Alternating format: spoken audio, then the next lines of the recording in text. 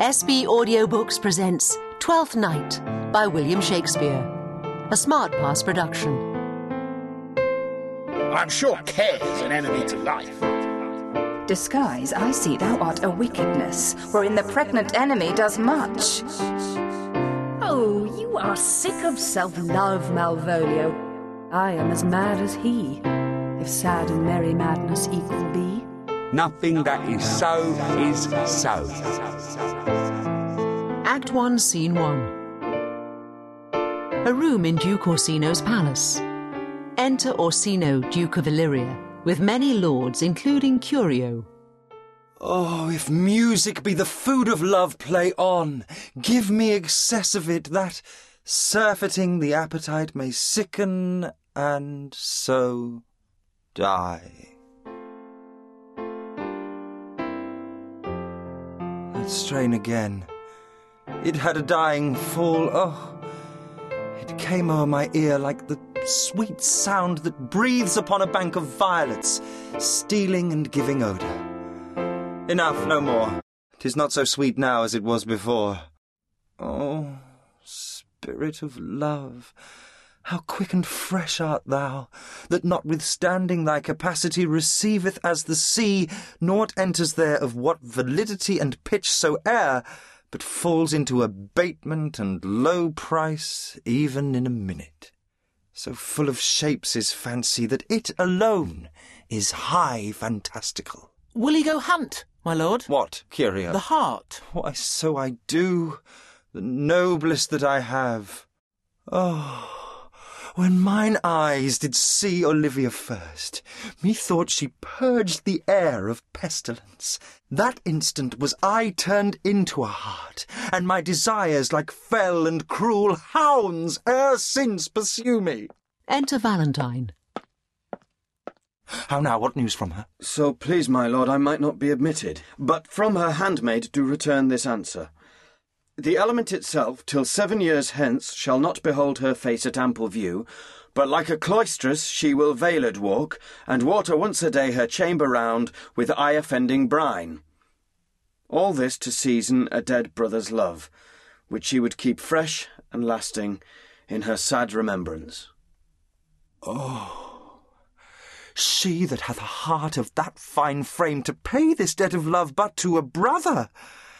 How will she love when the rich golden shaft hath killed the flock of all affections else that live in her? When liver, brain, and heart, these sovereign thrones are all supplied and filled, her sweet perfections with one self-king. Oh, away before me to sweet beds of flowers. Love thoughts lie rich when canopied with bowers.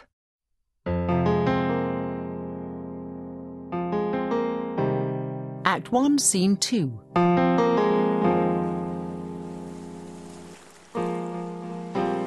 Near the coast, after the terrible shipwreck that has left very few survivors, enter Viola, a captain, and sailors. What country, friends, is this? This is Illyria, lady. But what should I do in Illyria? My brother, he is in Elysium. Perchance he is not drowned. What think you, sailors? It is perchance that you yourself were saved. Oh, my poor brother. And so perchance may he be. True, madam. And to comfort you with chance, assure yourself, after our ship did split, when you and those poor numbers saved with you hung on our driving boat, I saw your brother, most confident in peril, bind himself, courage and hope both teaching him the practice, to a strong mast that lived upon the sea, where, like Arion on the dolphin's back, I saw him hold acquaintance with the waves, so long as I could see. For saying so, there's gold. Mine own escape unfoldeth to my hope, whereto thy speech serves for authority, the like of him. Knowest thou this country? Aye, madam, well, for I was bred and born not 3 hours' travel from this very place. Who governs here? A noble duke, in nature as in name. And what is his name? Orsino. Orsino. I have heard my father name him. He was a bachelor then. And so is now, or was so very late. For but a month ago I went from hence, and then 'twas fresh in murmur. As you know, what great ones do, the less will prattle of, that he did seek the love of fair Olivia. What's she? A virtuous maid, the daughter of a count that died some 12 months since, then leaving her in the protection of his son, her brother, who shortly also died, for whose dear love, they say, she hath abjured the company and sight of men. Oh, that I served that lady, and might not be delivered to the world till I had made mine own occasion mellow what my estate is. That were hard to compass, because she will admit no kind of suit. No, not the Duke's. There is a fair behaviour in thee, Captain, and though that nature with a beauteous wall doth oft close in pollution, yet of thee I will believe thou hast a mind that suits with this thy fair and outward character. I prithee, and I'll pay thee bounteously, conceal me what I am, and be my aid for such disguise as haply shall become the form of my intent. I'll serve this Duke. Thou shalt present me as an eunuch to him. It may be worth thy pains, for I can sing, and speak to him in many sorts of music that will allow me very worth his service.